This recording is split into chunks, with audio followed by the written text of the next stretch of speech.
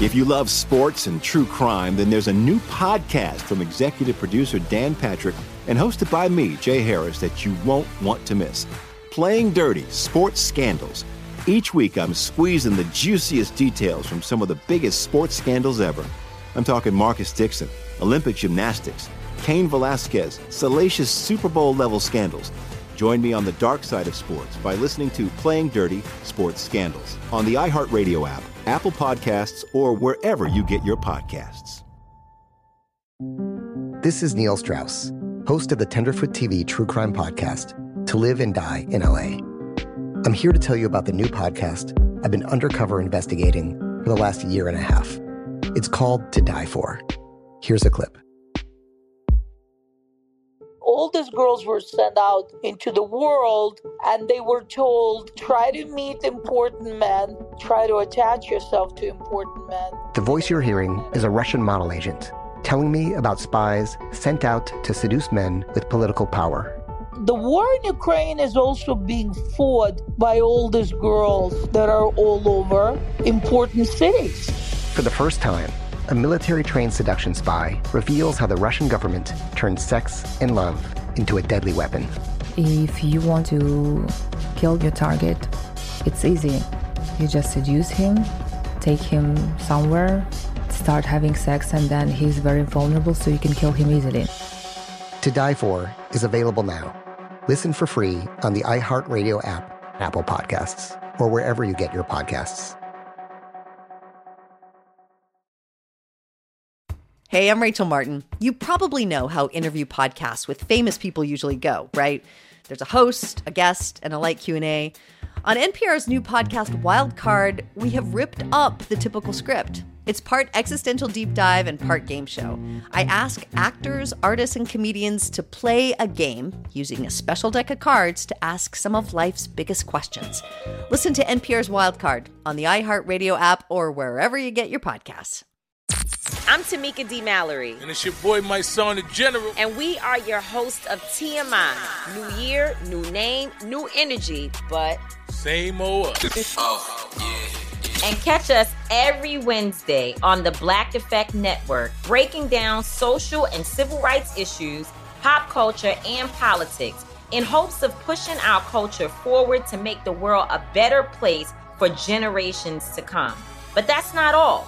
We will also have special guests to add their thoughts on the topics, as well as break down different political issues with local activists in their community. If you like to be informed and to expand your thoughts, listen to TMI on the Black Effect Podcast Network, iHeartRadio app, Apple Podcasts, or wherever you get your podcasts. That's right.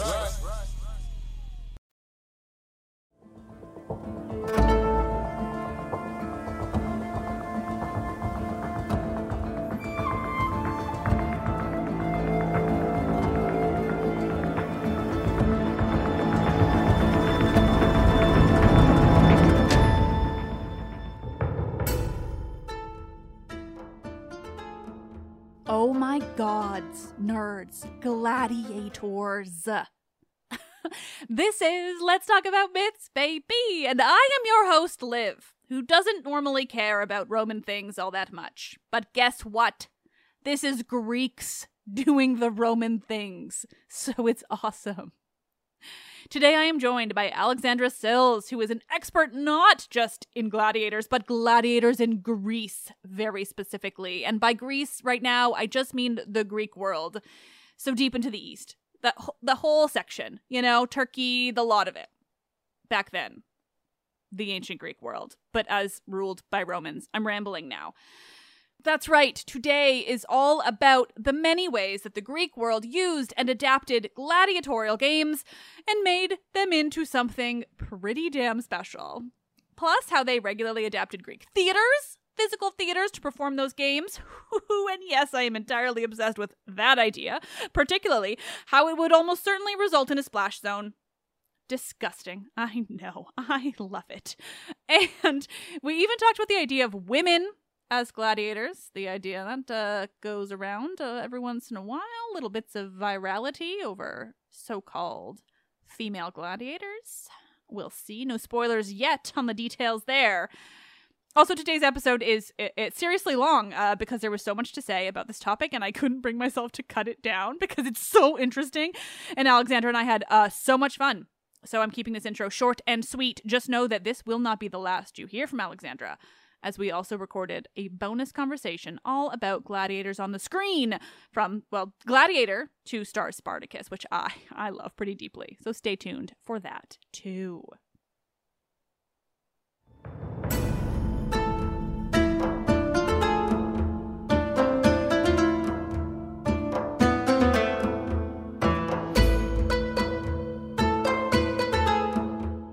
Conversations, beware of the splash zone. Gladiators in the Greek world with Alexandra Sills.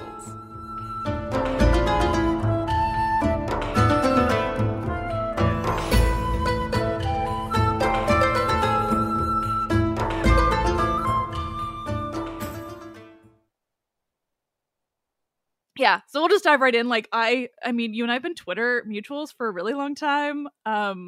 But I also realized I like barely knew your name because I just know your handle and then your like little like image, and I'm like, oh right, like you're the person behind.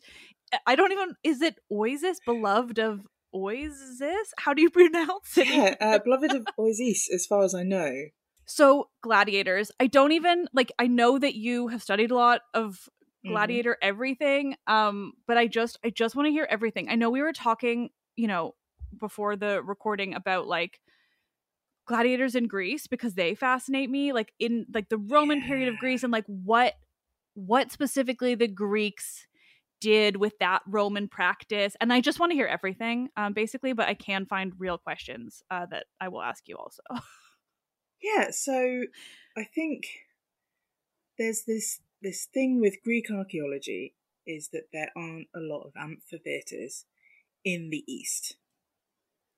We have got literally hundreds in the west of the empire, but in the East there's hardly any. In fact, I think, if I'm right in saying, Britain has more amphitheatres than Greece and Turkey combined. Wow. Right?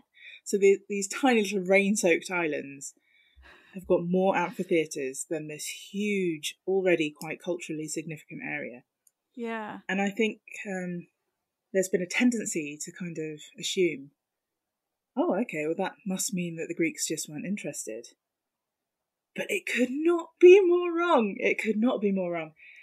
Because when you look into the other evidence, it turns out that the Greeks were crazy for gladiators. They really, really loved gladiators. And when you spoke to Dan Stewart about Roman Greece, he spoke briefly about this, so I'm just going to recap what he said. Yeah. First, I want a point of clarification for the listeners on like, so by like few amphitheaters, you mean more of like that specific, like the Colosseum versus like the Greek traditional Greek theater, right? Great.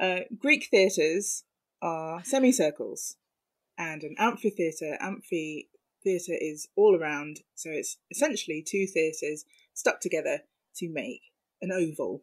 Is that what the word comes from? Because I didn't register that. That makes so much sense. So when you see someone calling a theatre an amphitheatre, it's wrong, because an amphitheatre, it means goes all the way around without a break. So it's essentially two theatres back to back.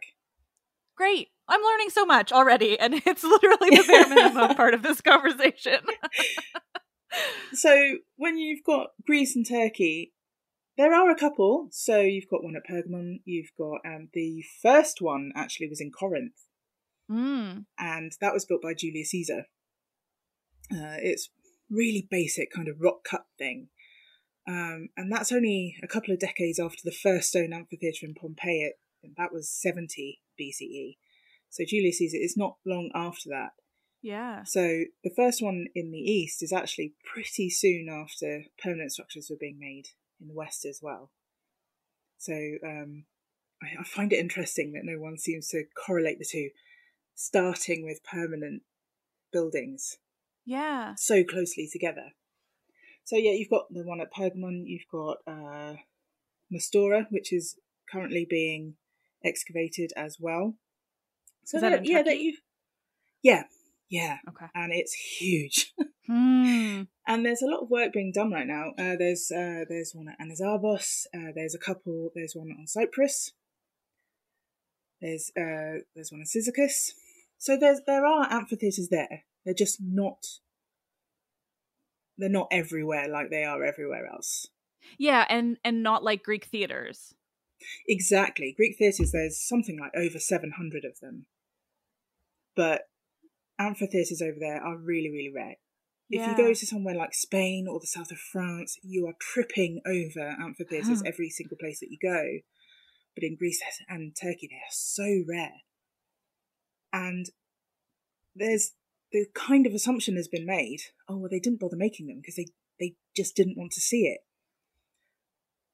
What's interesting, and Dan Stewart mentioned this, is what they did instead is they adapted existing buildings. Yeah. So this blew my mind. Like it just sounds because so why not, right? messy. Like, but it's so messy. That's like all I can think about. You've got these buildings already. Why not use them? Mm-hmm. So they chose theatres and a stadium. If you had a stadium, why not make that multi-purpose by having gladiator shows there as well? So there are a few changes that you needed to make it safe. So you could either put a net up around the orchestra or around the stadium itself to prevent animals and gladiators getting into the crowds. You could build a small wall. Quite often what they would do is take out the first kind of 3 to 10 rows of seats. And then what you've got is the first row of seats is all of a sudden higher. It's above the ground where the gladiators are, just like at the Colosseum. If you were at the Colosseum, you would be looking down on the gladiators if you were in the front row. Whereas if in a theatre, you're in the front row, you're at the same level as the actor.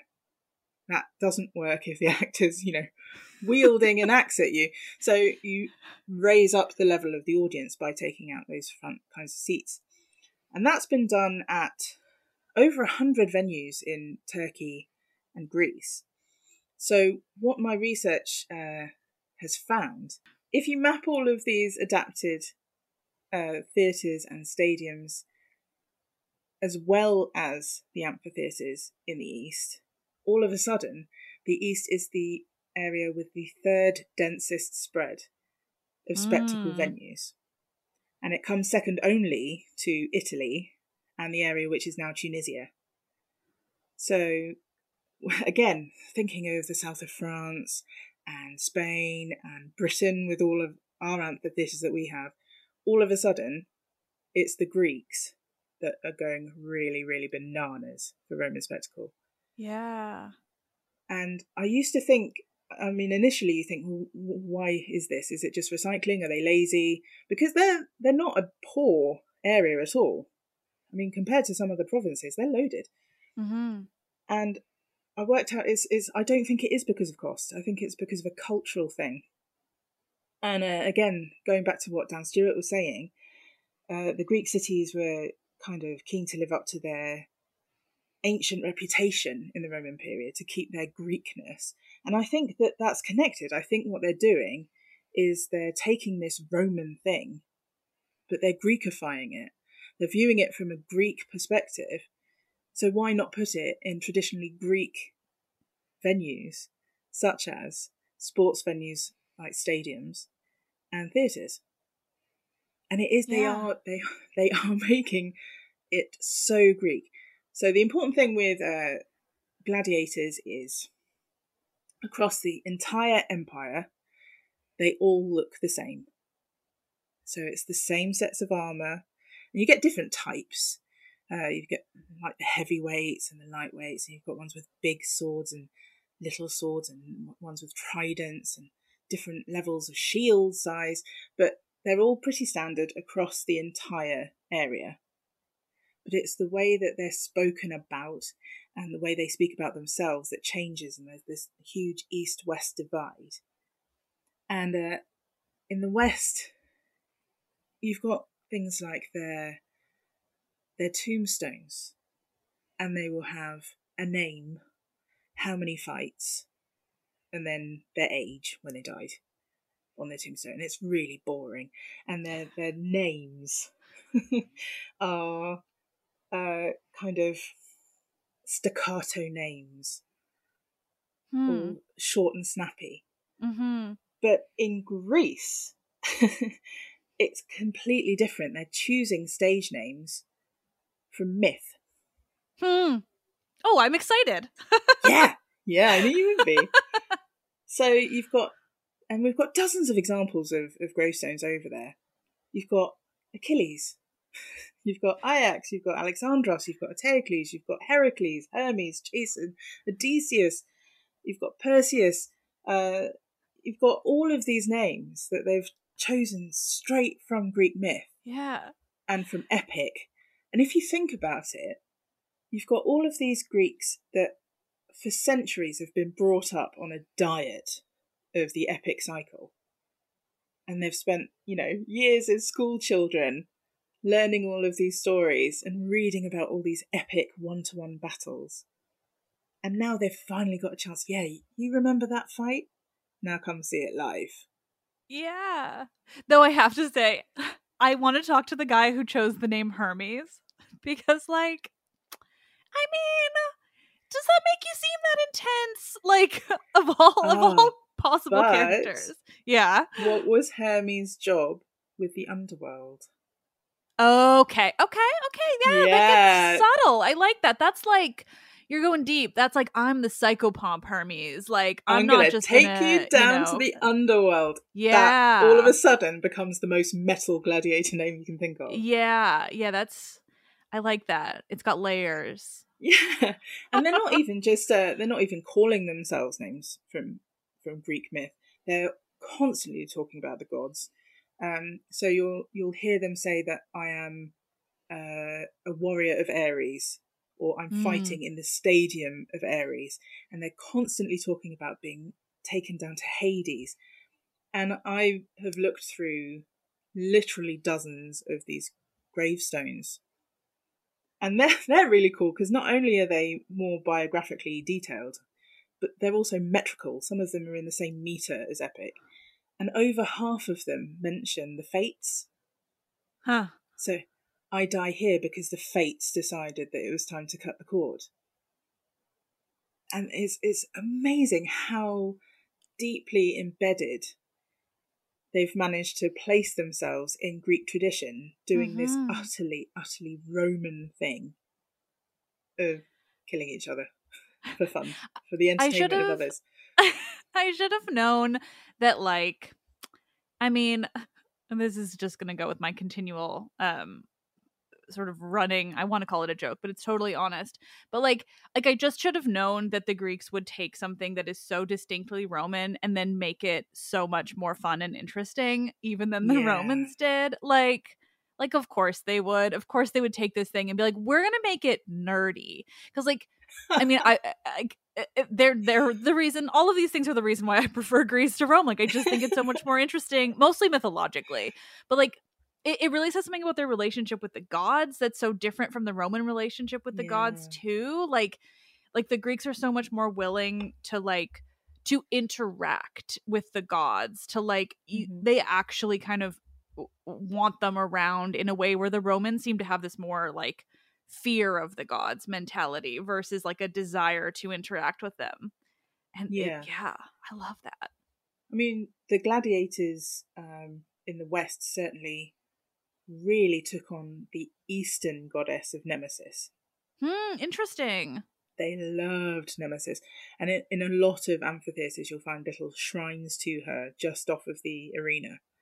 And we've got things like curse tablets to Nemesis that have been written. And you get little dedications, and you can't help but imagine about this gladiator who's making one last little votive before he goes in. But in the West, it's they go nuts, and it's really, really interesting to me because I kind of think about it's almost like it's Homeric cosplay. Yes. And if you go in through the Homeric stories, the gods are so woven into those stories. that when you bring it into Roman spectacle in the Greek East, they're still there weaving them in hundreds of years after these epics were first come up with. And, you know, it's the Greek thing of they loved competitions, right? Yeah. The whole Argon. There's competitions and contests in everything they do. So of course they're going to love gladiatorial combat. It's another competition and the stakes are immeasurably high. The thing is, and this is what annoys me personally, is that this is all a bit hush-hush in the academic world. So, for instance, all of these tombstones that I've mentioned, very, very few of them have been published in English. They were mostly brought together in the 1940s by this French guy called Louis Robert. And even though he's collecting all of them, he is of the opinion that gladiatorial combat is dreadful. And he calls it a gangrene that infected the Greek world. And I think there's, I'm not going to name any names, but archaeologists of Greek theatres and stadiums are usually very, very reluctant to mention any of these architectural changes that have been made for gladiators. So you can enter an archaeological library and you can look through dozens of site reports, and there might be a sentence. There was a wall built for gladiators. And they're so reluctant to talk about it.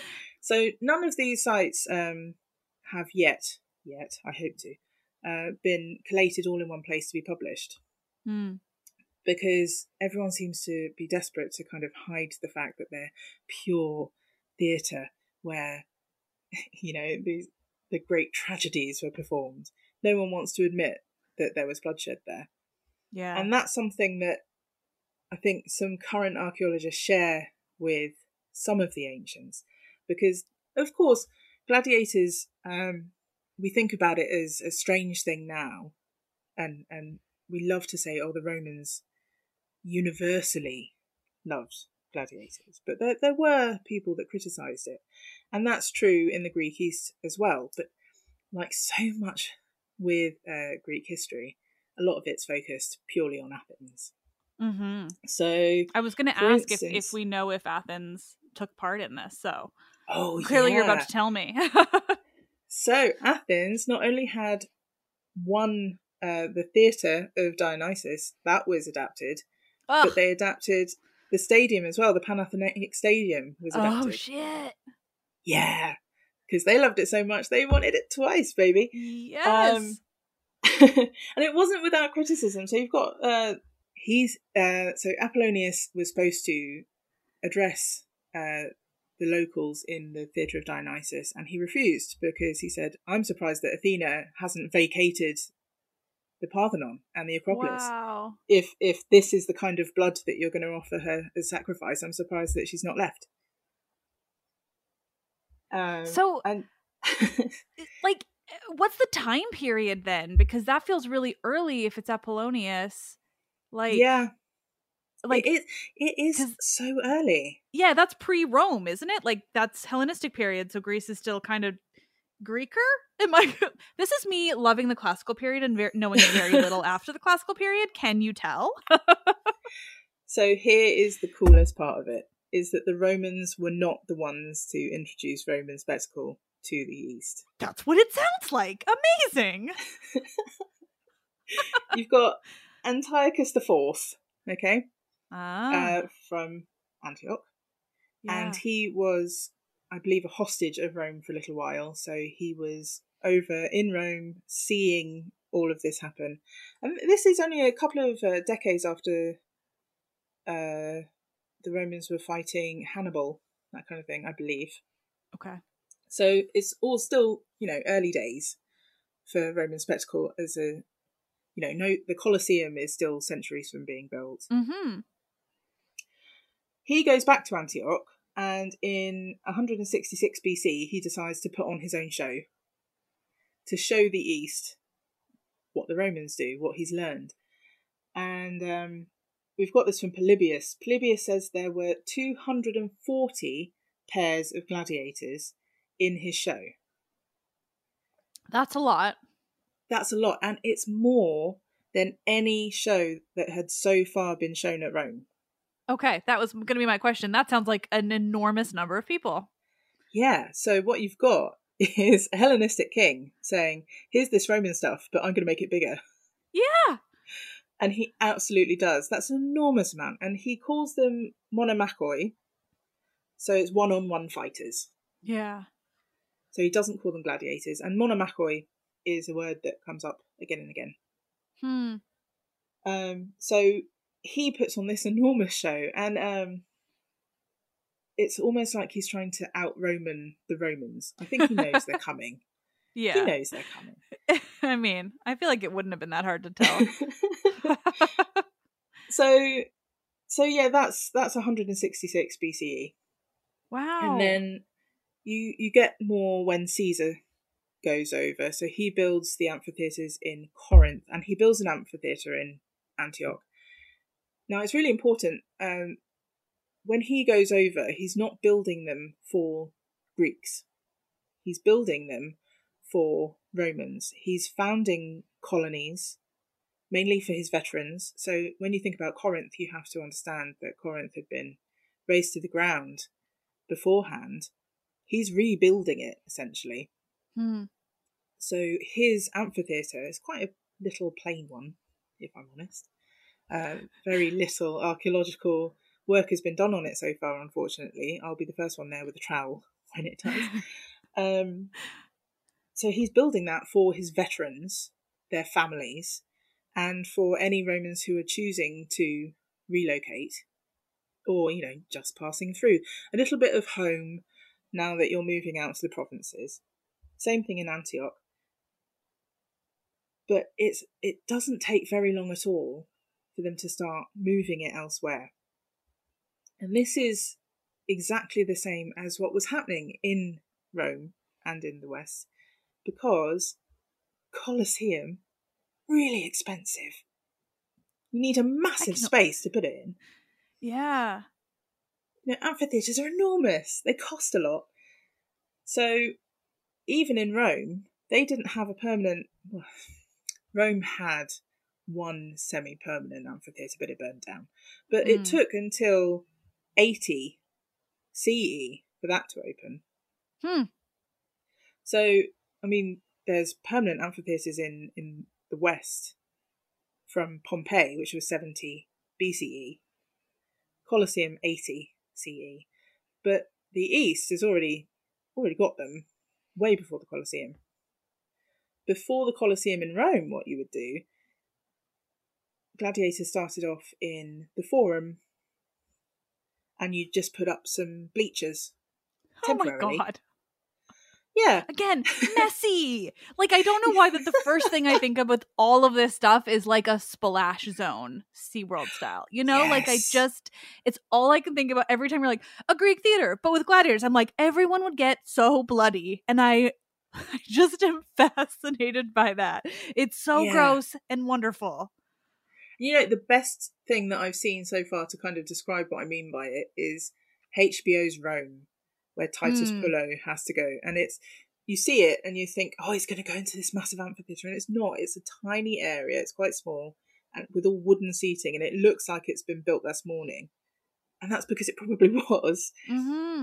So it's estimated by very clever people that you could build a wooden amphitheatre in about a week. So you could knock that up, have your show, and then take it down when you need to. Or you could have benches around an open area like the Forum. And we've got evidence of that happening in the East as well. So the Holy Island of Delos. What? Where Delos has got... Not only has it got some gladiatorial graffiti, which is great, but there's evidence that in the Forum of the Italians, that there were balconies that were put up specifically for this kind of event. So that you could have benches on the ground and then you could have another level of people looking down as well. Yeah. So really, you don't need anywhere to have gladiatorial shows apart from an open space where you can stick a couple of benches. But that's what I find so interesting. They've made the decision to move this Roman thing into Greek spaces to kind of make it as Greek as possible. Yeah. They've kept the armour, they've kept the fighting style, they've kept the rules as far as we can tell. We don't know a lot of the rules, to be honest. We have to kind of piece together what we can. Do we think there was a lot of rules? To me, it feels like it's one of those, like, there are no rules, like, kind of thing. Well, this is what I find interesting, because if you look at Greek sport, that's the ones that don't have many rules at all. So Pancration, I think the only two rules are no eye gouging and no biting, if I remember off the top of my head. Seems like a fun time. But you've got stories of Pancration. I think there was one guy who won by... He didn't punch with a closed fist, so he went forward with his fingers extended and ended up actually puncturing into someone's torso and pulling out the intestines. Bah! Okay. Yeah, that sounds okay. Yeah, that sounds like there are no rules. So, Jesus. Greek combat sports, they're utterly brutal. So, I mean, there's a bit of a precedent for violent entertainment there. But actually, from what we can tell from gladiatorial combat, is there are a lot of rules. So the first thing is that there are usually designated pairings. So you've got the netman, the retiarius, for instance. He has got a trident and a net, and he is usually up against a secutor, who has got a very plain helmet, so it does get snagged in the net, and a large shield and a sword, and they are usually together. Or you'll usually see a murmillo and murmillo against each other. So there are usual pairings. It gives you something to expect as an audience member, but also that's what they're training for. These men are training, right, this is my type, this is who I'm fighting, this is how my training is going to go and how I'm going to organise my techniques. Right. You can't just throw in two random types and expect it to work, because these guys are really honed to attack and defend from a certain type. So there's that. We also know that there are referees. And this is one thing that gets me, because the two things that you never ever see in Hollywood gladiators, you never ever see shields. Where are the shields? And you never ever see referees. But we know that they were there. Seem foreign as hell. I'm trying to think of Spartacus, which is really, like, I've seen Gladiator, but not for a long time and not as often. So I'm trying to think of Spartacus is all I know. And, like, they have shields in Spartacus, do they not? Yeah, the Star series, I have to say, uses shields some of the time, not all of the time. I'm not completely happy with it. But they exist, at least. But they exist, and they use them when they use them well, because it's not just a defensive thing, it's absolutely an offensive weapon. It's got that massive metal boss on the front. You can whack people, you can bring it down onto their toes, you can hit them in the head, you can do a load of things with a shield. Yeah. It's there. And also, the thing is with gladiators is they don't have a lot of body armour on. So there's no chest piece, there's no torso. If you watch Gladiator, Russell Crowe's got this massive leather thing on. He would have been bare-chested. Now, I don't know what they were doing there. There's theories about, you know, modern audiences not liking nipples and things like that. But there would have been so many nipples on display. So many nipples.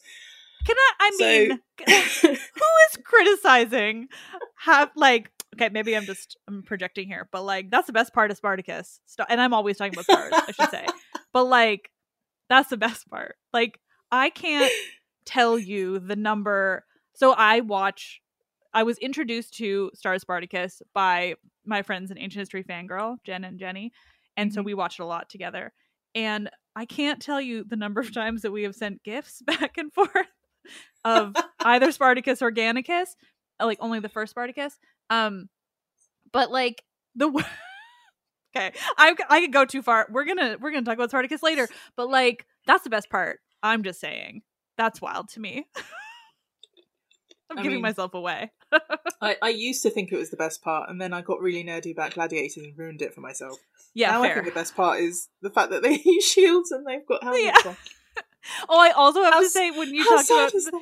I mean, no, it's great. I mean, as soon as you said it, I was like, I'm pretty sure Star Spartacus also has shields, so like they can't all be wrong. But also, when you said the Netman, that made me very happy because I, from day one of watching that show, I started calling him Mr. Nets, which is.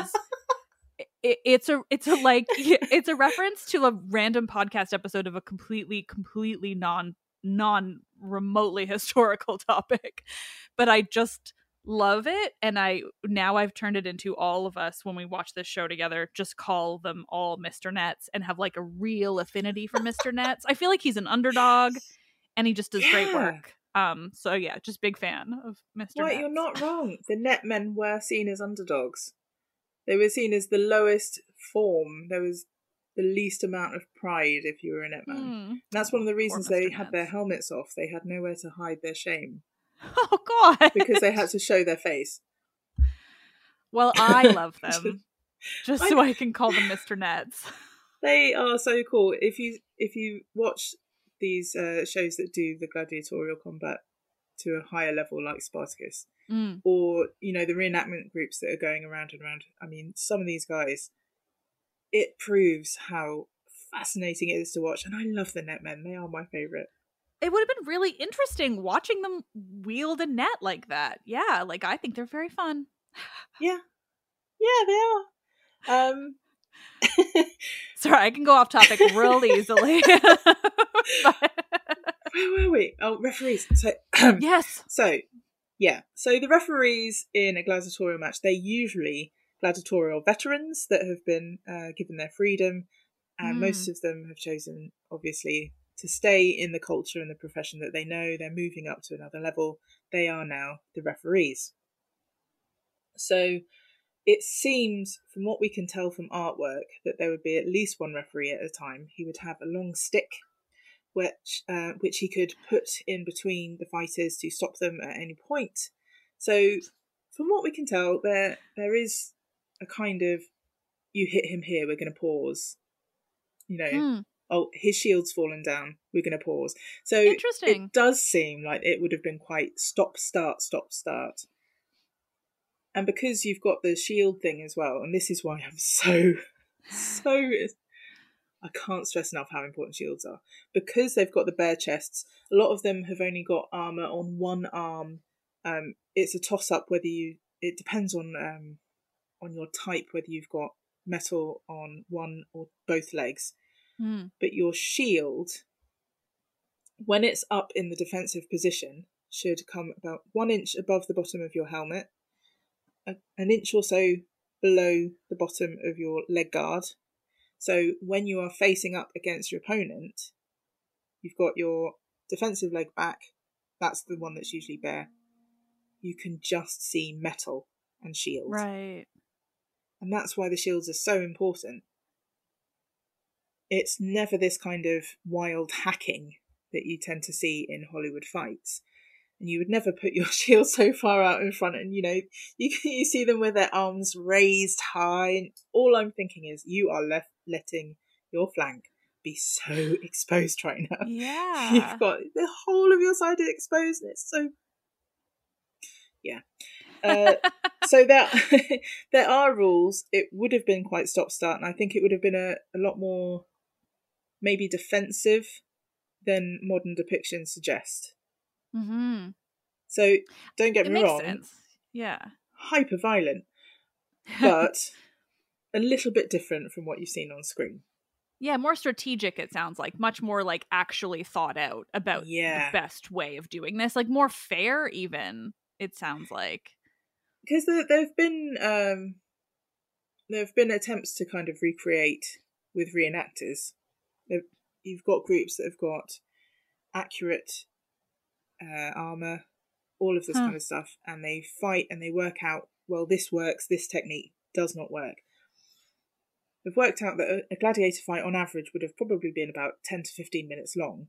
If you go in there hacking and slashing, you're going to tire yourself out and you will be dead very quickly. Yeah. So yeah, it's interesting to think that it is definitely more strategic. and probably a bit slower than people might suspect. But that's not to say that the Greeks weren't interested in that kind of thing, because they really preferred thinking, actually all Romans, across the entire empire, Greek, Roman, whatever, they really loved thinking about technique and tactics. Mm-hmm. If it was a bloodbath, then that's where they start to lose a bit of interest. Mm-hmm. It's all about skill.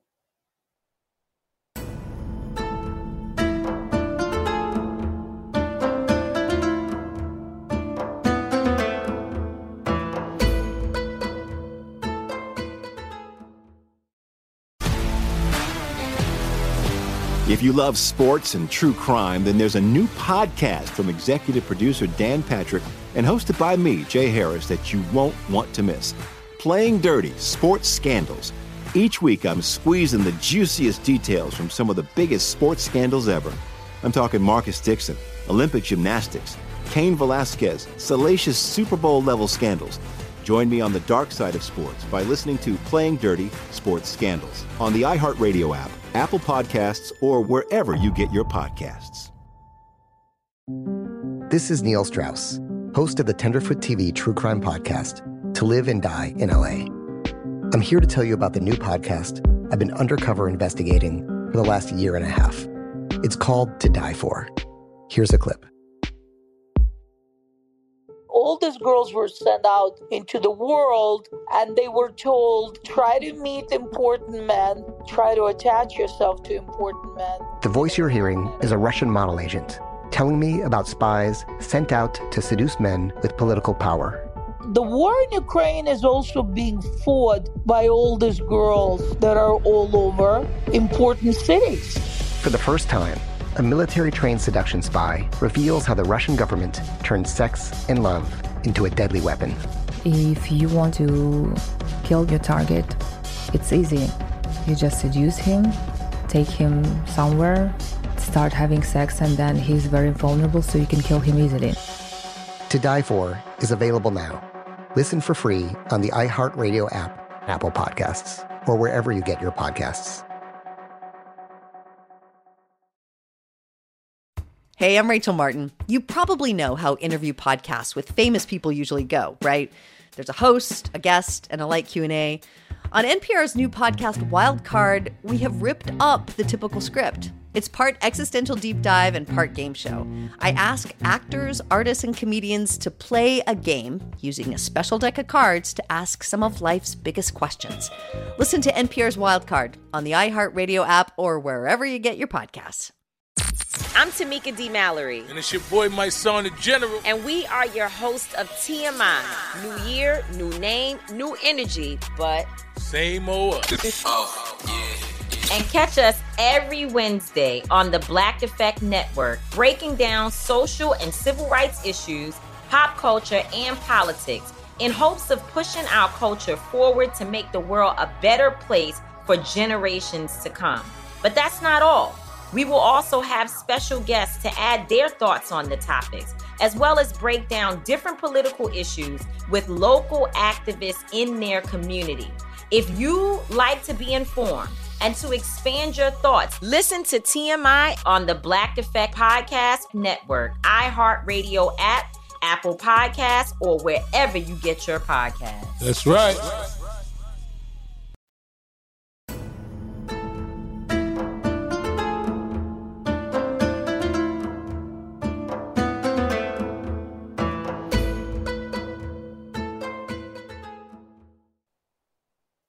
And that's one of the things that they are talking about in their Eastern gravestones, is how skilled they are. Hmm.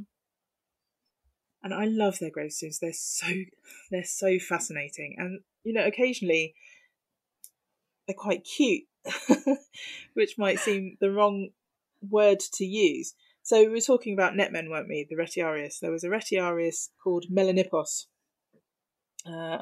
He was born in Tarsus, but I think he died somewhere else. He died in Alexandria, Troas.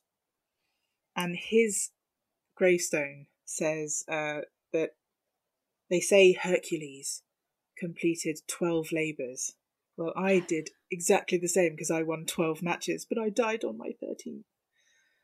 Aww. And you just think, wow, I love that. I love that for him, that he's, a modern day Hercules. I think that's wonderful. What a way to boast. It almost sounds, doesn't it, that he doesn't even mind that it was the 13th, as long as he beat Hercules' record. He like accomplished, I mean, it was a Herculean feat, and he did it. Yeah, absolutely. So, yeah, I find it fascinating. And as I say, I think there was a little bit of criticism in the ancient world about it coming from a certain type of person. And I think that the kind of reason that it's not more widely known now is because the same kind of person in the modern world is, not so keen to advertise it either. Yeah. But I think it's great.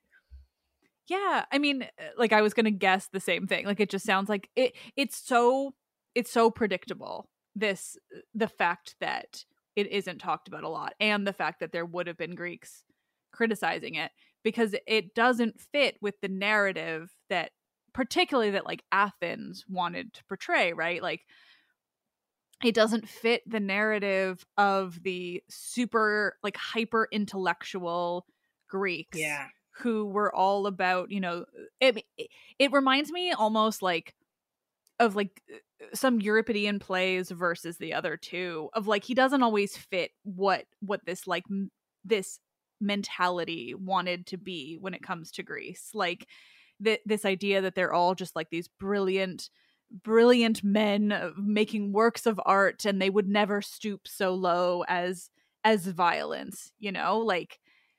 Yeah, it's not remotely surprising, and you can kind of exactly track where it's all coming from. But at the same time, it's like, I mean, it's like why I love ancient Greece, but also like talking about specifically this kind of stuff, like pushing back against this narrative that they were these like hyper intellectual, like flawless, just brilliant minds, because that's far less interesting than the truth, which is that they had people who were super intellectual and who wrote down brilliant things, and they had, works of art that were all of that. And then they also were fucked up and writing dark shit and like making things weird, and like, Euripides was willing to write Medea because he fucking wanted to. And like, I think it's so much more interesting to see them as much more of like these real people who were doing everything, because I mean, I much prefer it. And I love to know that they were doing violent shit with gladiators too.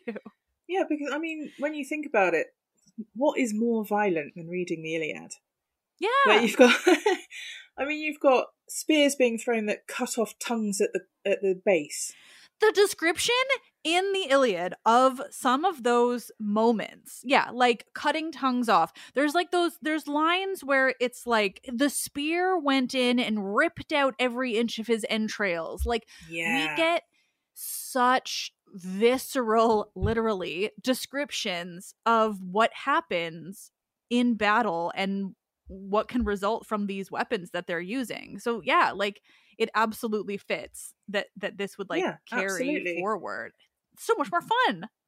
There's this whole kind of myth that the Greeks were all about philosophy and drama, when actually you read the epics and you read, for instance, Thucydides. No, they really liked fighting. Yeah. So why wouldn't they enjoy watching it? And you think about modern... I mean, how many things have we already mentioned? We've mentioned Styles Spartacus, we've mentioned the movie Gladiator. There are dozens of gladiators in modern media. So, really, and, not even just gladiators, just violence in general. Well, yeah, you think of, I don't want to use 300 as any kind of, like, positive example, but it's still a great example of that, like, hyper-violent, featuring the ancient world, and Troy too, like, not quite the same, but I mean, I think better done, if that's something you can say about Troy, but comparatively. But yeah, like this, like we love that humans, like why wouldn't it be the same for the Greeks? But like it all comes back to that, quote unquote Western civilization narrative, right? That like they had, in order for them to be like the origins of all of these things that we think are better than everyone else, like you also have to have them be above the violence and above the bloodshed. exactly. And it's like, no. And it's I mean, yeah, you can link it to so many different problematic ideas, but also just like the pure and simple, like, no, it's far more interesting that they contained these multitudes. They were intelligent, and also they liked to watch people stab each other. So when you think about some of these Greek sites, particularly the ones that a lot of tourists might visit, you'll never, well, I won't say never because I've seen it on one or two, but you will very, very rarely see any reference to gladiatorial combat, despite the fact that the remnants of the adaptations made are still very visible. So I've already mentioned the Theatre of Dionysus in Athens. That blows my mind. There is a wall. Yeah, so you'll see a wall about a metre high, roughly, going around the entire of the orchestra. That's Roman. Mm-hmm. That was so that gladiators didn't trip and fall and stab the people in the front row. Huh. The Panathenaic Stadium, that's been heavily restored now. Yeah. But when they were excavating it, they found that at the U-shaped end, there had been an attempt to kind of cordon off that U-shaped end to make a mini amphitheatre, which is something that's happened in other stadiums in the East as well. It could be temporary or it could be permanent. So but that would like to give them less space so that they're, you know, because obviously the Panathenaic Stadium is enormously long. So was it cordoned off to give more like a specialized area for the fighting itself? Exactly, to give that same oval shaped section. Less room to run, I guess, too. And that's also happened at Aphrodisias and Patras and Nicopolis. So you've got that in Athens. Ephesus is a hugely popular tourist spot. I don't think they particularly advertise the fact that it's one of only 2 places in the entire Roman Empire where we have found a gladiatorial cemetery. I went there like 12 years ago, so I'm sure I wouldn't. Even if I'd seen something like that, I wouldn't have remembered. But like, that's so cool. I mean, the people that know, they really know. But yeah, I mean, I don't think the general public really know that much about it. Yeah. So Corinth as well, the amphitheatre is not open to the public, but the theatre, and this is really cool because, as we've said, the amphitheatre in Corinth was built by Julius Caesar, for Romans.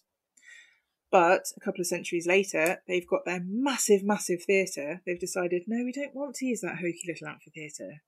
Too provincial. We're going to change our massive theatre. So they took out 10 rows of seats. I think it's the biggest conversion of that kind in any theatre in the East. So that's about 2 centuries after Julius Caesar's amphitheatre.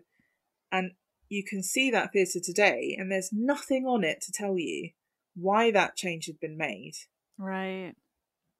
You've got the theatre at Mytilene, for instance, doesn't look like a Greek theatre anymore because the front seats are so much higher on top of a wall than the orchestra. And, you know, why? Who knows? It's a mystery. It's not a mystery. So many sites, though. So many of these amazing sites. And there's just... they want to hide it. Yeah. Well, okay. And that reminds me of one of the things that was so interesting when Dan Stewart was like, well, he just like told me. I didn't have any idea that any of this had happened. And so like that sort of started my own knowledge of this. But like also the idea that like amidst all these changes and amidst using these Greek theaters for these kinds of gladiatorial fighting, like they were also then still performing the plays, and I find that so interesting to think about too, like this idea that you could go from some like horrifically violent bloodshed filled moment like straight into like, you know, Oedipus Tyrannos or something. Like that is kind of fascinating in itself, and like I think it adds so much to the theater too. Like it adds a lot to the performance of these plays to think about them coming like back to back with something so violent. So this can actually tie up with who is it who's putting on these shows? Mm. And why? It's not the Romans. Mm-hmm. The Romans are not putting on these shows for the Greeks. And they don't care if the Greeks go or not. They could not give a toss. Yeah. What it is the priests of the imperial cult who are putting on these shows. Huh. And it's part of the obligation of their role is to provide munera or gifts to the locals in honour of the emperor, blah, blah, blah, blah. Yeah. So it's usually priests of the imperial cult, and they will rent out a gladiatorial family. Some places like Pergamon, the priests had their own family of gladiators on retainer, and the next priest along would inherit that family of gladiators. Or there were roving groups that you could hire as they were passing through. Wow. But gladiatorial combat wasn't one of the only things that you could provide as part of this obligation. You could put on a dramatic festival. You could put on an athletic festival. You could build something.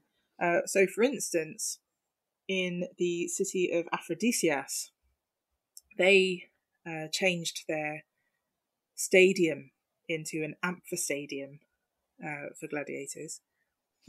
So Aphrodisias, they've changed their stadium for gladiators, and we've actually got a letter between, we've got correspondence between them and the Emperor Hadrian. And they're saying, we've got this budget, and we're wondering, we really, really want to spend it on gladiators, but we kind of need an aqueduct, so what do you think we should do? And Hadrian is saying, are you crazy? Build the aqueduct. It's going to be more useful in the long run. It's more pragmatic. Build the aqueduct, you idiots. Why are you wasting money on all of these gladiators? So the Roman emperors are absolutely not pushing for the spread of spectacle. So there's this whole myth about a rather outdated term now, Romanization, which is this idea that the Romans were forcing their culture on everyone. The Romans did not give a shit about gladiators in the East. It sounds more like the Greeks were Hellenizing the gladiators more than the Romans were Romanizing anything. If anything, I think they were too enthusiastic to the point where a couple of people were thinking, oh, okay. Yeah. Because, I mean, Hadrian wasn't averse to gladiators, but he's absolutely saying, no, do not waste your money on one show. Build something that's going to actually help people, you idiots. Yep. One show or an aqueduct. Which one is smarter? So you've got these priests, and their role is to provide something. It doesn't have to be gladiatorial combat, but as we know now from all of these adapted venues, it very, very frequently was. So I think just the fact that they were trying to impress the local populace as much as possible to gain popularity and prestige for them, the fact that they are choosing to put on spectacle as well as or instead of these other forms of entertainment or monumentalization is very, very telling. The Greeks weren't being forced to watch anything. The Greeks were begging for more shows to be put on. Yeah. Just in a very Greek setting with Greek stage names. It's brilliant to me. I love it. Did they do like any full-blown cosplay, like dressing up like the gods and stuff? Not so much. So there is a little bit of dressing up involved, but it's not actually the gladiators, and it's across the whole empire. And it goes back to the idea. It goes back to the idea of the psychopomp. Oh, okay. So you'd have someone dressed as Charon. Oh, that's so dark. I love it. If you had a gladiator who you thought might be faking death to try and sneak out, or maybe was on the brink and you really knew that the doctors weren't going to be able to save him, you'd send on Charon with a massive hammer. Fuck who'd off. whack them in the head to make sure that the job was finished, to send them to the underworld. And actually, when you look at the the skeletons in Ephesus, a lot of them have massive cranial wounds. Jesus. So there was a bit of dress up, but it wasn't the gladiators doing it. I'm so glad I asked, though. Fuck. Yeah. I mean, there is an element of dress up in the fact that from the foundations of it, the different types of gladiator are kind of supposed to be, quite a few of them are dressed as traditional Roman adversaries and enemies. But that really only is important when you're looking at spectacle in Rome itself. Right. And when you're looking at spectacle in Rome, it's important to figure out what its job was. Because there's this whole thing about, oh, well, it's because the Romans were really bloodthirsty. But it's so much more than that. It's about considering your own mortality. So the gladiators were taught to die without flinching. Jesus. And to accept death with courage. That's a great lesson that we can all learn.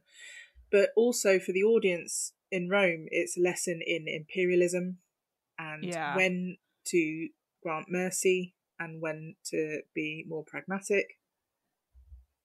A lot of those messages about how to be an imperialist power don't really work in the provinces. So I think in the Greek East, it is more about the one-on-one. The Greeks loved the macho, the male body. What better way? Did they? I mean, I've heard rumours. You can watch them run around in the nude. Yeah, that's fine. They never did that.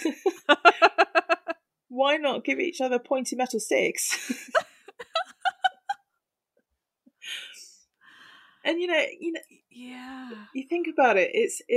It's the perfect amalgamation of so many Greek loves. You've got the athleticism, the competition. You've got the myths and epic in the stage names and in the epitaphs. And I think it shows phallic messaging everywhere. I mean, this isn't from Greece, it's from England, but I have to mention there is a terracotta lamp with a fornicating couple on it, and they're both dressed as gladiators, and the girl's on top, and she's winning. She's he's sheathing his sword, but she's winning. It's such a cool lamp. Sorry, that sounds amazing. Also, just like, for all I've made it like a joke to insult Rome compared to Greece, but like, I do have to say the variations in dick lamps that Rome had, like, just true art. I forget who. I feel like I've become like an utterly absurd friend to most everyone I know, because in real life I really don't have many friends who have any interest in the ancient world except for whatever I force upon them. And like, I don't remember who I was telling, but like I just started talking about like the penis lamps of Pompeii, and like I just can sometimes watch people's brains just be like, right, I'm friends with you. Okay, like, yeah, tell me more about the penis lamps in Pompeii. And I'm like, well, some of them have wings, and some of them have wings and more penis parts attached, so that there's like 10 all in one. And it's like, let me tell you all about this. Can I tell you about one of my favourite things? Yes. I can't remember if it's from Pompeii or Herculaneum, but it's from one of them. It is a metal little statuette of a gladiator who's fighting his own penis, which also happens to be a panther. That makes me so happy, and I have to see it. And it is in the Naples Archaeological Museum. You know the little cupboard that they've got of all the naughty things that women weren't allowed in until like a couple of decades ago? It's in there. It is the strangest piece of Roman art I think I've ever seen. I love it so much. I really wish they'd make a museum repro for the gift shop, because I would buy 10 and have them in a row. Yeah.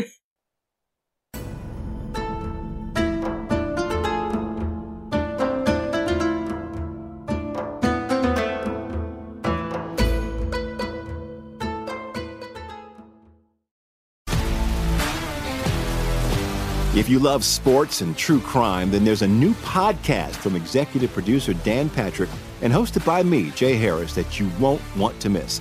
Playing Dirty: Sports Scandals. Each week, I'm squeezing the juiciest details from some of the biggest sports scandals ever. I'm talking Marcus Dixon, Olympic gymnastics, Cain Velasquez, salacious Super Bowl-level scandals.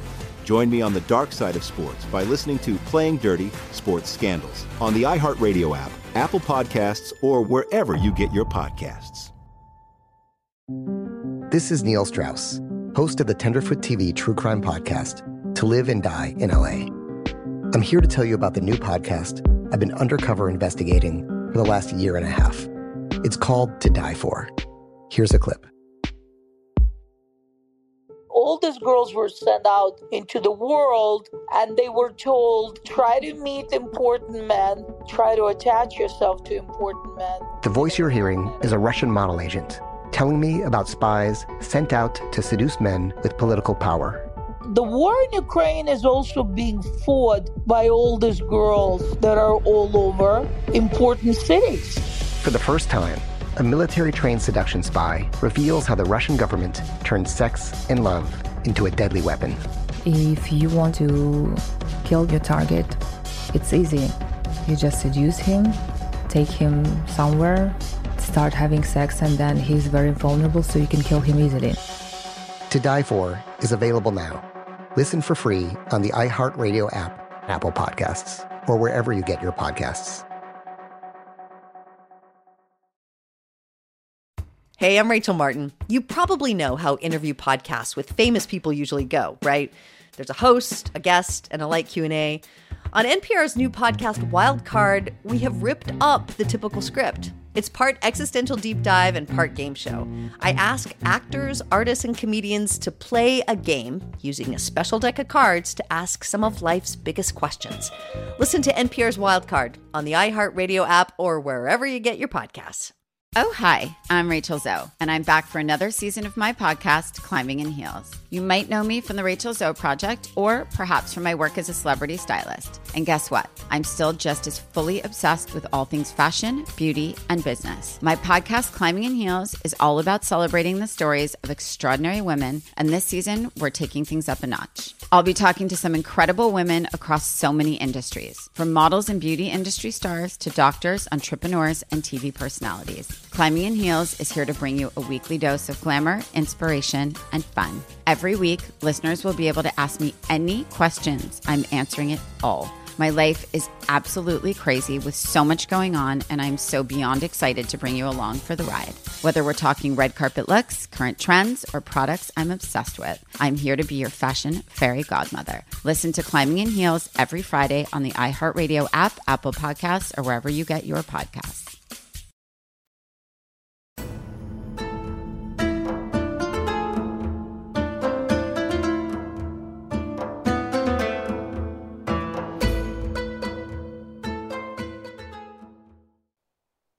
I mean, we can always divert into dicks, but I was thinking just before you get back in, because I want to hear everything, but just the way you were talking about, you know, the way Greece kind of took on all of this stuff. Like, I really just think it also fits so beautifully. Like, I just kept thinking when you were talking about all of this, like the way it manages to like still kind of connect with, or like I can't think of the right word, but like it just makes me think of, you know, the procession for the Great Dionysia, and like the dicks on sticks, as I like to call them. Like, just they had phallic literally everything in Greece, and it really, it all still pulls together this. I think, you know, we were talking specifically about how the Greeks like a naked form. You know, it really makes sense to just kind of transform what was like this, you know, like people want to think of theater, Greek theater, you know, as we were talking about, like as this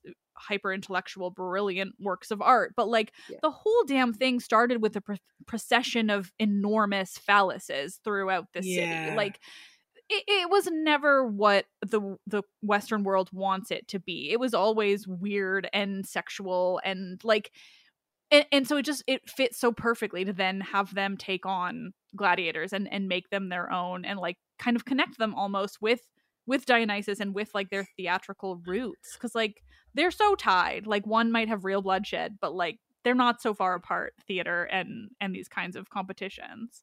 Yeah, absolutely. I mean, you think of some of the deaths that you see in these, but I mean, I know you didn't see them in the plays. Yeah. Mentioned by the messenger. But there is so much violence in these stories. Yeah. It's almost like the next logical step is to just show a bit of it. Absolutely. And I think as well, because you've got the drama of it all, the athleticism of it all, the aesthetics of it all, the way that these Greek gladiators are talking about themselves, how they're spoken about, is so different to how they were considered in the West. And there's this thing called infamia, which is where we get the word infamy. And I was willing to bet. It's a Roman kind of social class, and it's the outcasts. So that's where you get executioners, undertakers, sex workers, pimps, actors, dancers, quite a few musicians, and gladiators. They're all in this social class of outcasts. They didn't have the same rights. I don't think they had many rights at all. It's difficult to talk about this because I don't think there's enough work been done on it, really, because the Roman Empire was centuries long and it was this huge geographical span, and it's pretty difficult to say that there's this one level of outcastness that was put on in every single province, in every single century, on every single one of those categories. Mm-hmm. But it is fair to say that they were treated differently from people with respectable professions. Mm-hmm. But in the East, you can sense the pride when they talk about themselves in their tombstones, about their achievements and their fame and their skill. You can sense the pride. And there's no point putting that in your epitaph unless that's the kind of thing that's generally accepted and that other people also think the same kind of thing. And I believe, and I will go to bat saying this, I believe that gladiators in the East were treated better with more respect than gladiators in the West. I think that I'd leads be fair saying that. I mean, that's I mean, I was going to say that sounds right, but all I know is what you've told me. But like, that leads directly to a question which I was wondering about. My ability to phrase words today is not going well, but you sound brilliant. Thank you.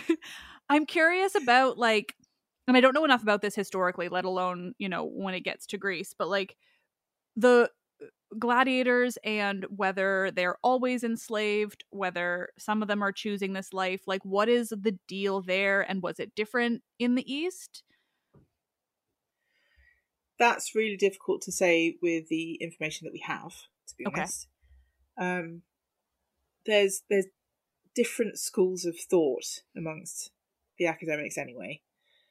It does seem that in the earlier days of spectacle in the West, the majority were slaves and prisoners of war.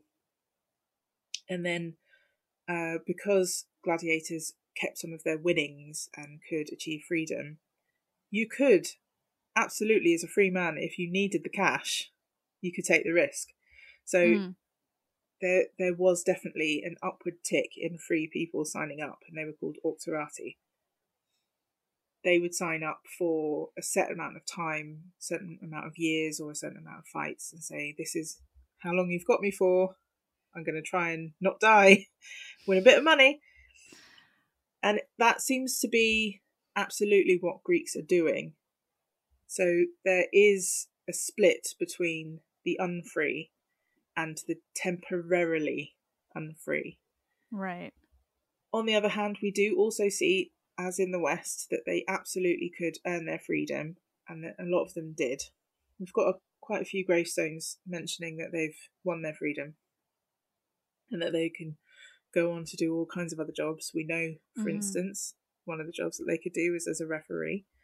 There's one epitaph that I love, and it's of a gladiator complaining that he, as far as he's concerned, he'd won the match because he had his opponent pinned down. But the referee, for whatever reason, decided that actually, no, he hadn't. And that was the only reason I'm dead, is because of that referee. I mean, holding that much of a grudge that you write it in stone. Yes. But yeah, it seems to be that there was the possibility of making a lot of money if you were good.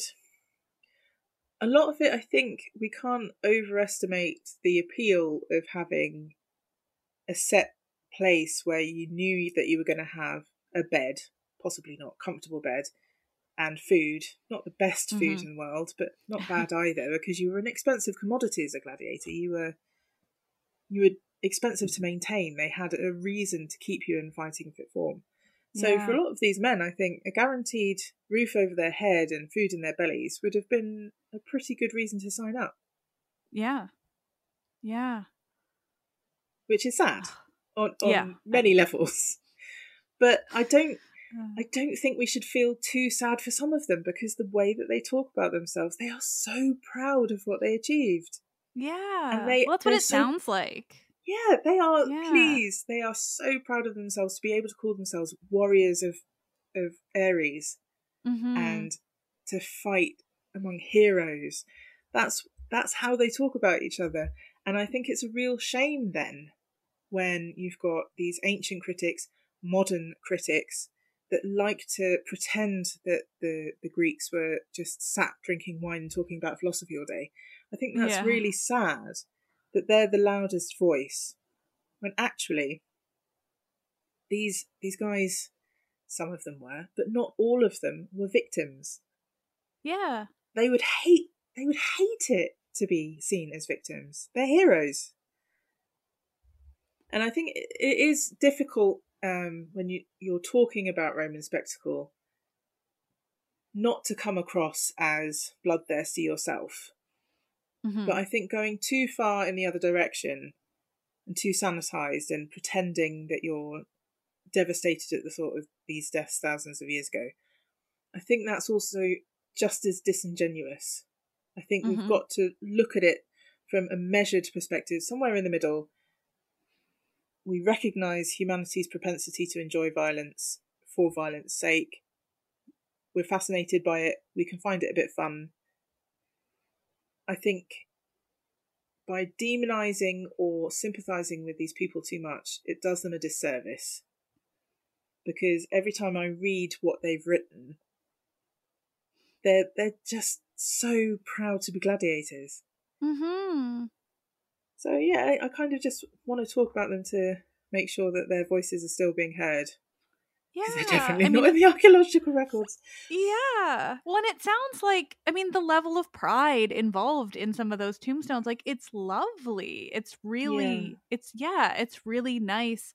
And like, I love those moments of like real people, because I think, as exactly exemplified by everything we've been talking about, like this idea of the Greeks as this one thing, these people who drink wine and talk about philosophy, like, sure, that applied to some of them, but by and large it did not. And like, it's so much more interesting to look at what an everyday person, whether they're a gladiator or not, like, actually felt about their life.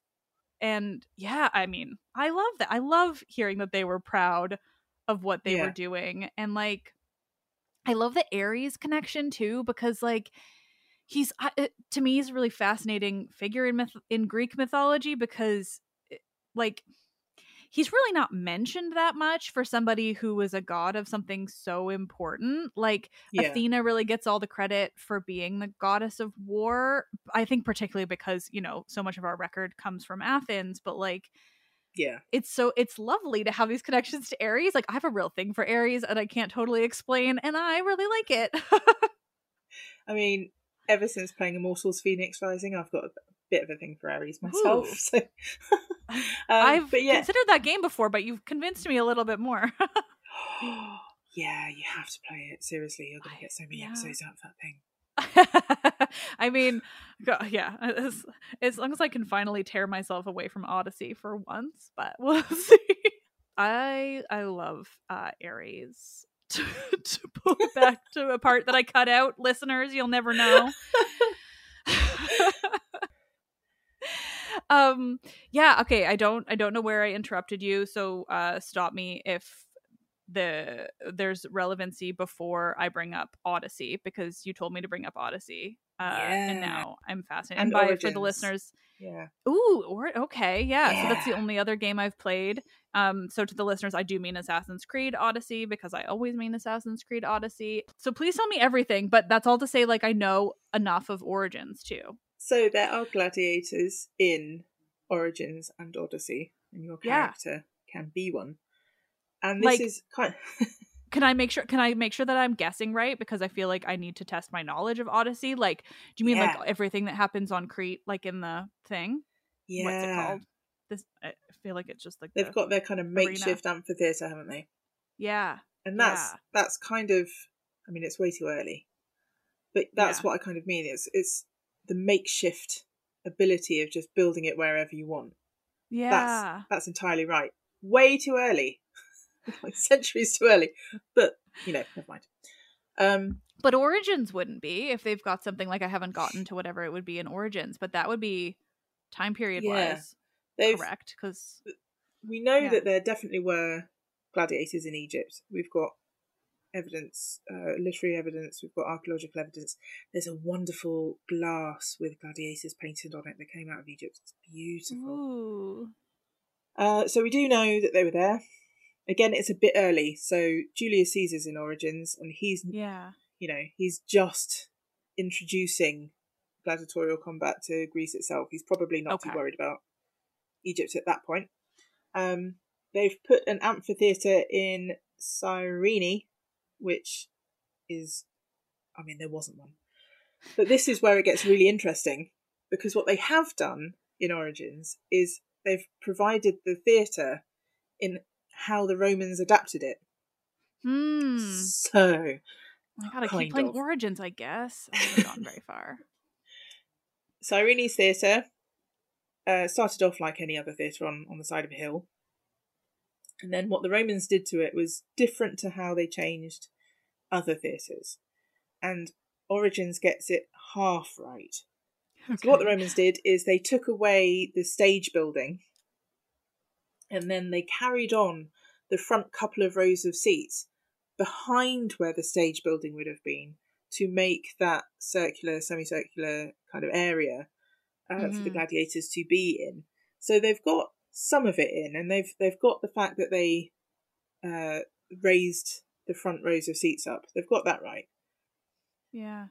But also, this is what I find really interesting in it. It's more in Odyssey than it is in Origins. Because archaeologists are so loath to talk about these adaptations in detail, it's very easy for someone to go to a theatre now, look at it and think, this is what a theatre was like in the Greek period. Which is why, if you go to several theatres in the Odyssey game, you will see Roman adaptations for gladiatorial combat in theatres a couple of centuries before they were actually changed. Because I'm guessing the researchers went over there, took loads of photos. Oh yeah, that theatre's got a wall, we better stick a wall in it. And it's not, it's Roman. Right. And that's so interesting. Yeah, and they've got different ones as well. Some of it they've raised the front seats by taking away the front rows and making the fourth row the front seat. Some of them they've put in the wall. Do you know examples of where in the game? Because yes, I'd want to go directly into the game. Because I'm thinking like the Theatre of Dionysus, they have the old one, which was smart. Like it's all wooden. It's not the later marble. But so I'm curious about where they are. Oh, I can't now. I think it's one of the ones on the Peloponnese has definitely got one. Okay. I think maybe Delphi has got a wall, or it's got the seats. And actually, I mean, Delphi was adapted by the Romans for gladiatorial combat. So again, this hugely the idea of doing significant that in Delphi. religious plays 2 adaptations. The theatre was slightly changed, and the stadium that was built. Stadium too, shit. Yeah. And it's all for gladiators, because if you think about it, Greek stadiums, if they had seating at all, which was pretty rare, the people at the front were pretty much on the level of the running track. Right. You don't need, as the person in the front row, to be higher looking down unless there's something that's going to hit you. Yeah. And you'll hear all the archaeologists say, "Oh well, they did the beast hunts. They did the beast hunts, but they didn't kill humans here. They just killed the beast hunts." And I'm looking at these tiny walls, thinking, "Yeah, mate, yeah, that's going to stop a lion. that's not going to stop much, really." Yeah. So yeah, the Delphi, the stadium, not only has it got higher seats, but it's got everything that you need to have gladiatorial combat in the Holy of Holies. Yeah. So Delos and Delphi. Yeah. That's wild. That's amazing. Yeah. And you won't ever hear it in the guidebooks. No. You'll hear it in a guidebook that I eventually write, but so far you won't hear it in any guidebooks. Wow. But yeah, it's all there. Yeah. And that's what I find so interesting, that a game that was so dedicated to historical accuracy has accidentally put in these Roman changes because they were there, but no one bothered explaining why. Yeah. So I don't know, maybe they just thought, well, it's there. Must have been for a reason. Yeah, it makes sense because, if it is something that is so kind of like, not necessarily explicitly hidden away, but like ostensibly kind of hidden away, like, that's probably the wrong word to use, but like, if it's something that's not talked about a lot, and like, yes, they had historians working on that game, but like, I mean, yeah, if it's just one of those things where it just kind of gets like brushed under the rug, this idea of why they would have been changed, it makes perfect sense that it kind of ends up in there. And I mean, there's so many little things that they clearly just were like, this needs to be in the game because we don't know, what else would be there kind of thing. I think about all the like, Minoan / Mycenaean ruins that are kind of everywhere, and they all have it's like they're meant to be Mycenaean, but for the most part I guess if they're on the islands, they all have the like the sacred horns kind of thing, so they're all like also Minoan. Anyway, it's just interesting, like those little things that are, you can see where they pulled it from part of history, and then they were like, but we got to put it here because we have to put something here. Yeah, exactly. Yeah. So yeah, I mean, it's interesting because they did get the Theatre of Dionysus right, the fact that it was wooden to start off with, but on other theatres it looks exactly like it would have done in the Roman period 400-500 years later. And I was going around it as I was doing this research, playing the game, and just thinking, wow, they're everywhere. Interesting. I'm gonna go find a bunch of theaters now. And it truly is everywhere. It's well over 100 real life examples of these buildings being ever so slightly altered. Yeah, I love it. Okay, you also brought up the beast hunt, which reminds me that I desperately want to hear about this woman who is often called a gladiator, but she wasn't a gladiator. But she was like all that we know about women involved in this. So tell me everything. So, people love talking about female gladiators because it's an extraordinary profession, and they are the most extraordinary of the extraordinary, right? I am so sorry to tell you that we have hardly any information at all. Which, I know, I complete Debbie Downer. So sometimes it's just the truth. So sorry to upset anyone that still considers the History Channel to be, a viable source of historical information. There's recently a documentary called, I think, Colosseum, 8 episodes long, and one of them was about a female gladiator called Mavia. Here's the thing. Mavia wasn't a gladiator. She was a beast hunter. So you've got kind of 2 levels of beast hunter. You've got the bestiarius. They're kind of thrown in and told to do their best. And you've got highly, highly trained beast hunters, the Venator, and she's one of those. So Good. we know of Good her, for her. From a passage in Juvenile. There is 2 sentences. She hunts with bared breasts, and that's pretty much it. Now, priorities. the other thing to note with her specifically, because they've named her in this documentary and they've given her this huge autobiography, it's all bollocks, because she's in 2 lines of Juvenile, which is a satire, so it's possible that she's not even real. But she's like Atlantis, I guess. No, she's not at all. She's not at all. I want to make that clear. I mean, it's not to say that there weren't female gladiators completely, but we have to be really conservative with how we talk about them. So, for instance, there's mention of some upper class ladies being forced to fight by Nero at the games that he put on for his mother after he murdered her. Okay, I just have to point out the way you phrased that, because as someone who doesn't know enough Roman history, like saying the games he put on for his mother before then adding after he killed her is magnificent. Yeah, I mean, it was this is how gladiatorial games really took off, right? It was a funeral thing. It happened at funerals to honour the dead. At some point, someone said, not enough posh people are dying to have these big funerals. Should we just have gladiatorial fights whenever we want for funsies? And everyone went, yeah, that's a great idea. But it was still, the thing to do when someone dies is to put on games. And Julius Caesar put on games, I think it was for his sister, or maybe his dad. But it was decades after the person had died.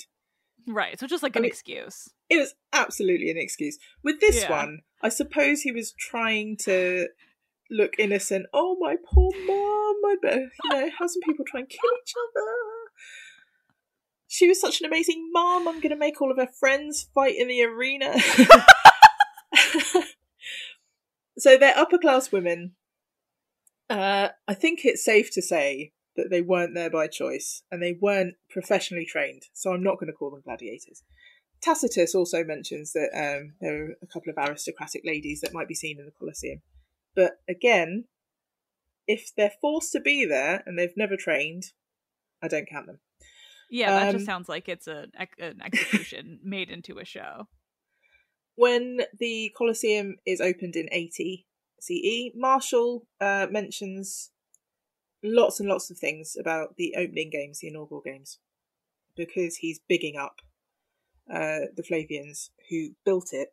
He mentions a couple of women. He actually says, it's so wonderful, Emperor, that even Venus served you, meaning that there were females in the performers. But there were so many performers in the Colosseum. There were dancers, musicians, beast hunters. He doesn't actually call any of them gladiators, so I'm not counting those either. He does mention a woman who killed a lion just like Hercules, but she's not a gladiator. But Domitian, also, like, that would be really cool. Like, if she did it, like, actually strangling a lion, like, I want to meet her. I mean, that would be kind of cool, wouldn't it? It really would. I would love to have seen those opening games. Yes, like, fine, not a gladiator, totally fine. I want to see it. I want to know how that is going down. And we get lots of names of female beast hunters. That seems to be, a great job from a woman in the arena. But we really only have Suetonius mentions some female gladiators fighting by torchlight under Domitian. He seems to suggest that they have had some training, so I'm counting those. We've got a poem that says that there were some brave women who fought like Amazons, but they were untrained, not counting those. So actually, we've got one passage of Suetonius, and we've got one inscription from Ostia about women and swords, and we've got one piece of artwork with female gladiators, and it comes from Turkey. See, I told you, the Greeks took gladiatorial combat and they ran with it. All of the fun stuff, it's happening over in the East. Yeah. So do we think that they actually had some over there then? Like, so here's the thing. Real female battle. Yes, please. Tell me the thing. It's a relief. And it's currently in the British Museum. And it's been there since the 1800s. And with so many other things in the British Museum from the 1800s, there's not a lot of detail about where it comes from. All we know is Halicarnassus. So, where in Halicarnassus? From the necropolis? From the theatre? Who knows? The theatre in Halicarnassus was adapted. So we know it was used. Don't know whether it was used by these women, but it was used for gladiators. So we don't know where the stone is from, which makes it really difficult. Give me another reason to be mad at the British Museum. Oh, as if we need another one. Right?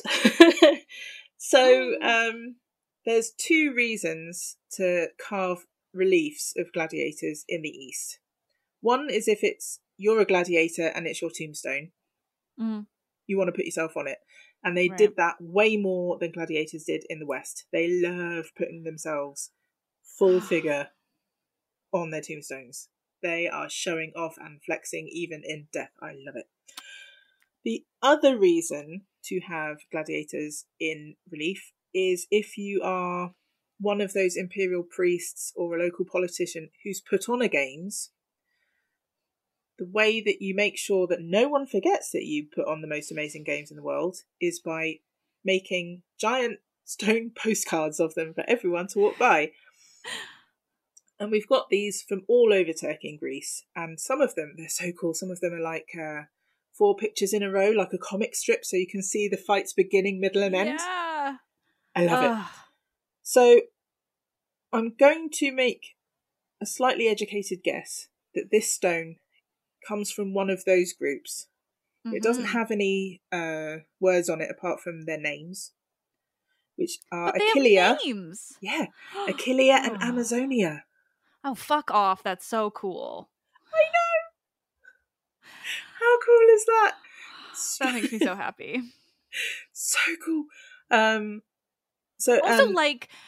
You're in Turkey, Troy is right there, like choosing to have 2 and name them that. That's wonderful. Makes me very happy. It's pretty fucking cool, I have to say. So I think that this is what it is. It's a stone. It's probably part of another set of here's a games that ran for X amount of days. I'm going to put the top 3 fights from it in art so that everyone can see I'm the cool dude who put on the women fighting each other in Halicarnassus. I'm the only one that's done it so far. This is my name, which now we don't have. Vote for me. Yeah. And I think because of that context, we can pretty much say there was a fight between 2 women in Halicarnassus and they were called Achillea and Amazonia. That's so fun. Which is really fucking cool. But it's the only, apart from that Suetonius thing, it's the only evidence of a documented fight between women that we have for the whole Roman Empire for its entire length. Wow. We can guess that there were more, but we've got one fight that we know about that we can say pretty much happened. From their stance, they were trained. They're in perfect fighting stance. Apart from that, I think we have to imagine tens of thousands of gladiators across the empire throughout the centuries. Maybe less than 0.5% would have been women. Yeah. And that's me being really, really generous. Yeah. The majority of people in the Roman Empire would have lived their entire lives without seeing a single woman fight. Now, going back to this documentary, I mean, that's just not scandalous and salacious enough for them, so they've made it up. Yeah. We have got no evidence, literary, artistic, nothing, nada, for a woman fighting in the Colosseum itself. And because their documentary was Rome-centric, they've had to take someone doing a different job and given them another job. But, I mean, this was a documentary that had a beast hunter cry when he killed his best friend, who's also a lion, and then hug the corpse. So I don't know what to tell you. It's just... I mean... There's one scene where him and the lion, the night before the fight, they hug while looking at the moon together. I'm saying words into the microphone so that the listeners understand, because my face there, that is absurd on like a level that I mean, I want to say that it surprises me even for History Channel. It obviously doesn't, because they make that show about aliens, so they're dumbasses. But still, that is bananas. I mean, I would love to see a documentary about that fight, possibly in the context of spectacle in the East itself. Yeah.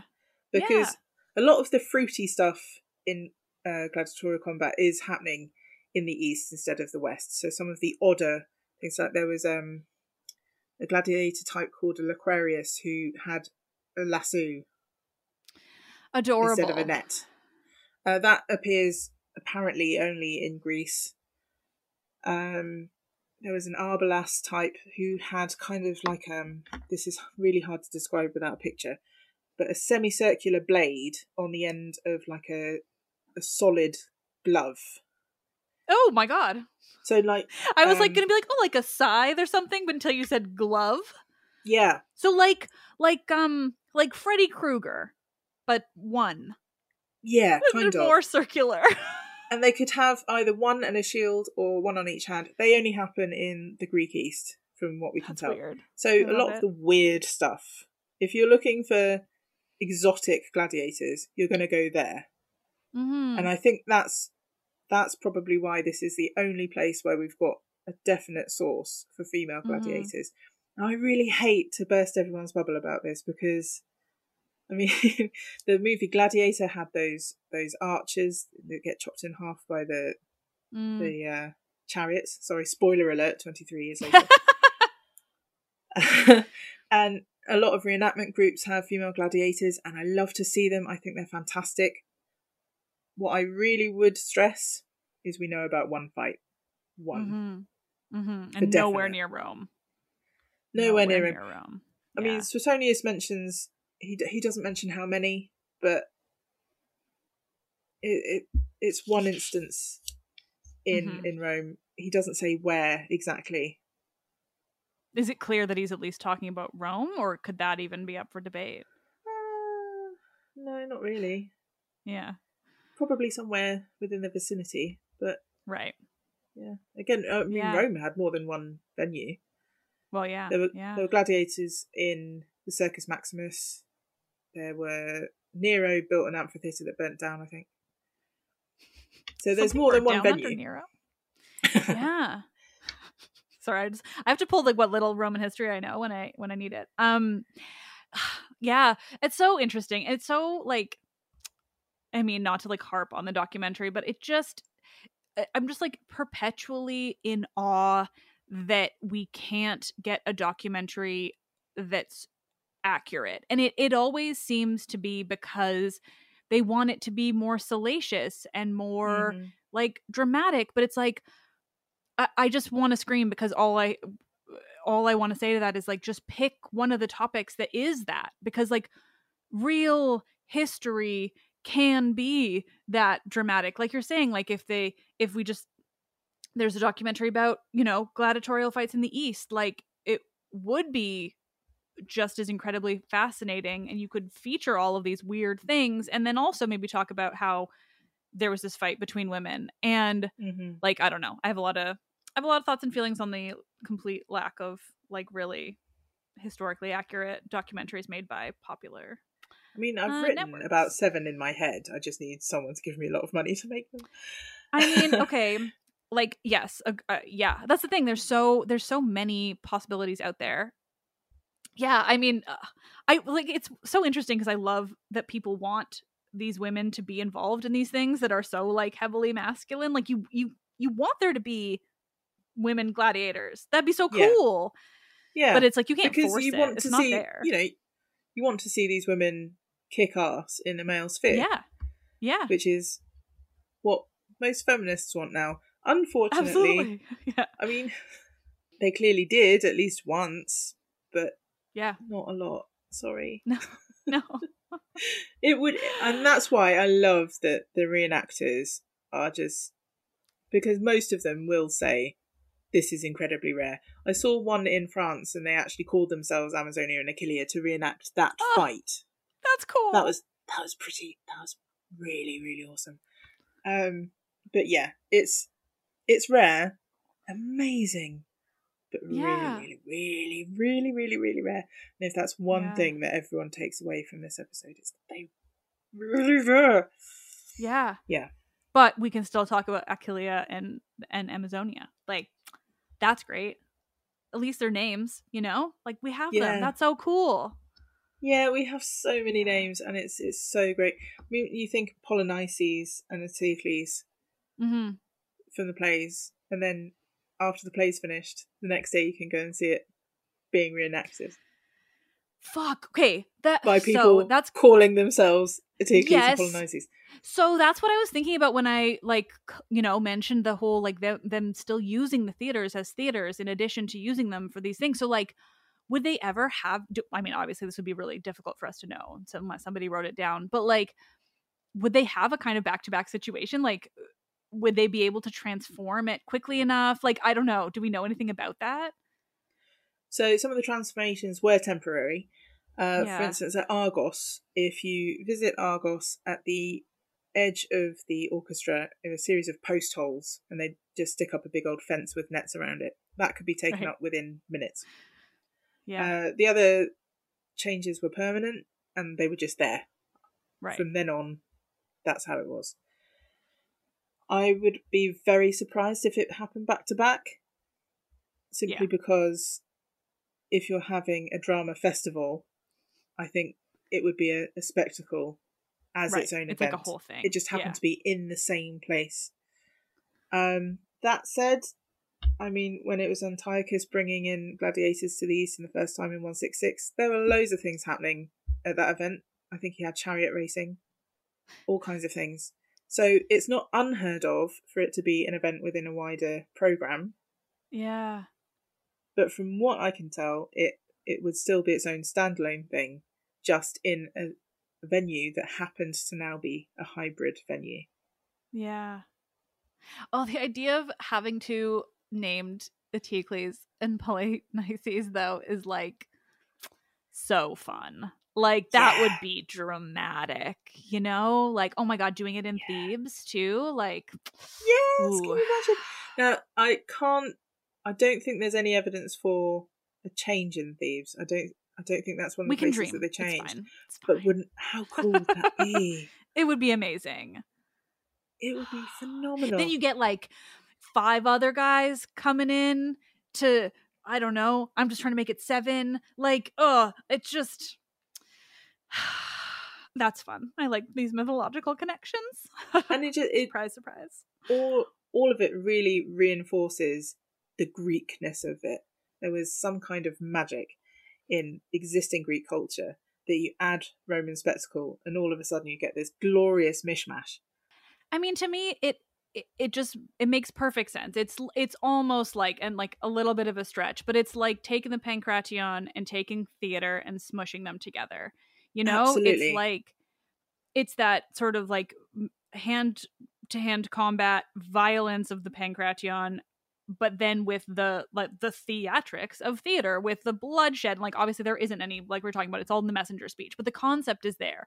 It's just like making the Pankration more theatrical, more violent, more bloody, but like, yeah, it's pre-existing, less naked.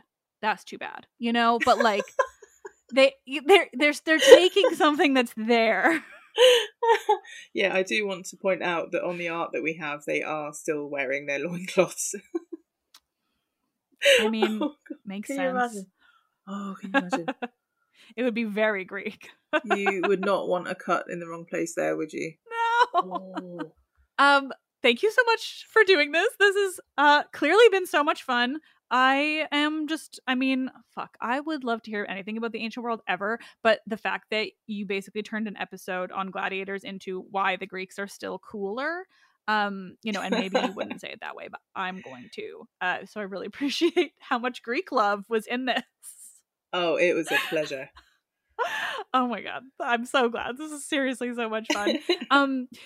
We already mentioned Bad Ancient, but I don't even know actually if it will make it into the recording because of what else we were talking about.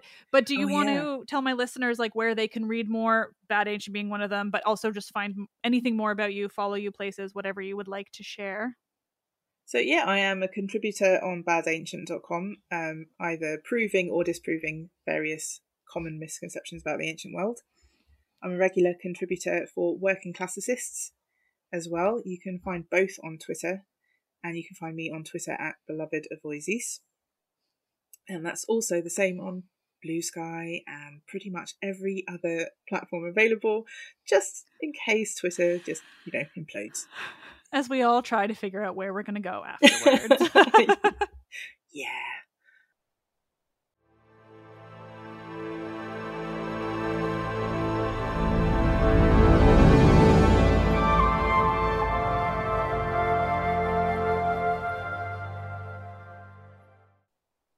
Nerds.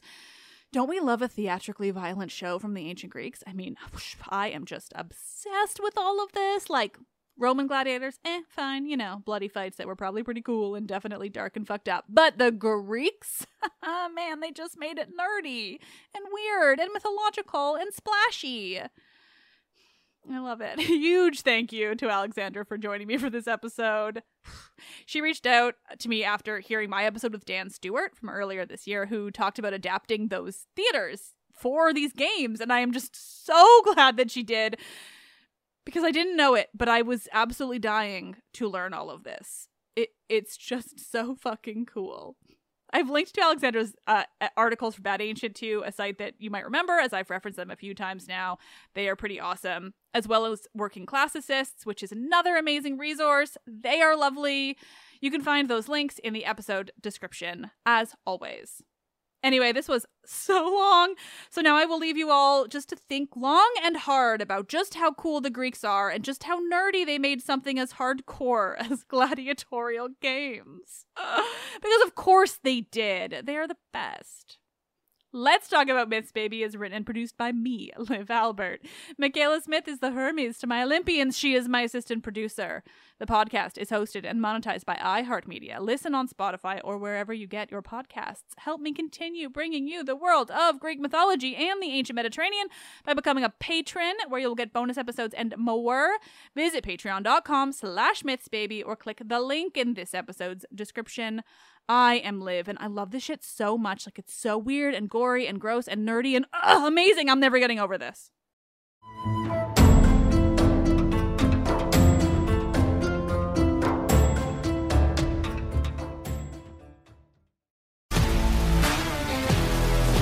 If you love sports and true crime, then there's a new podcast from executive producer Dan Patrick and hosted by me, Jay Harris, that you won't want to miss.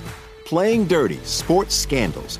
Each week, I'm squeezing the juiciest details from some of the biggest sports scandals ever. I'm talking Marcus Dixon, Olympic gymnastics, Cain Velasquez, salacious Super Bowl-level scandals. Join me on the dark side of sports by listening to Playing Dirty: Sports Scandals on the iHeartRadio app, Apple Podcasts, or wherever you get your podcasts. This is Neil Strauss, host of the Tenderfoot TV True Crime Podcast, To Live and Die in LA. I'm here to tell you about the new podcast I've been undercover investigating for the last year and a half. It's called To Die For. Here's a clip. All these girls were sent out into the world and they were told, try to meet important men, try to attach yourself to important men. The voice you're hearing is a Russian model agent telling me about spies sent out to seduce men with political power. The war in Ukraine is also being fought by all these girls that are all over important cities. For the first time, a military-trained seduction spy reveals how the Russian government turned sex and love into a deadly weapon. If you want to kill your target, it's easy.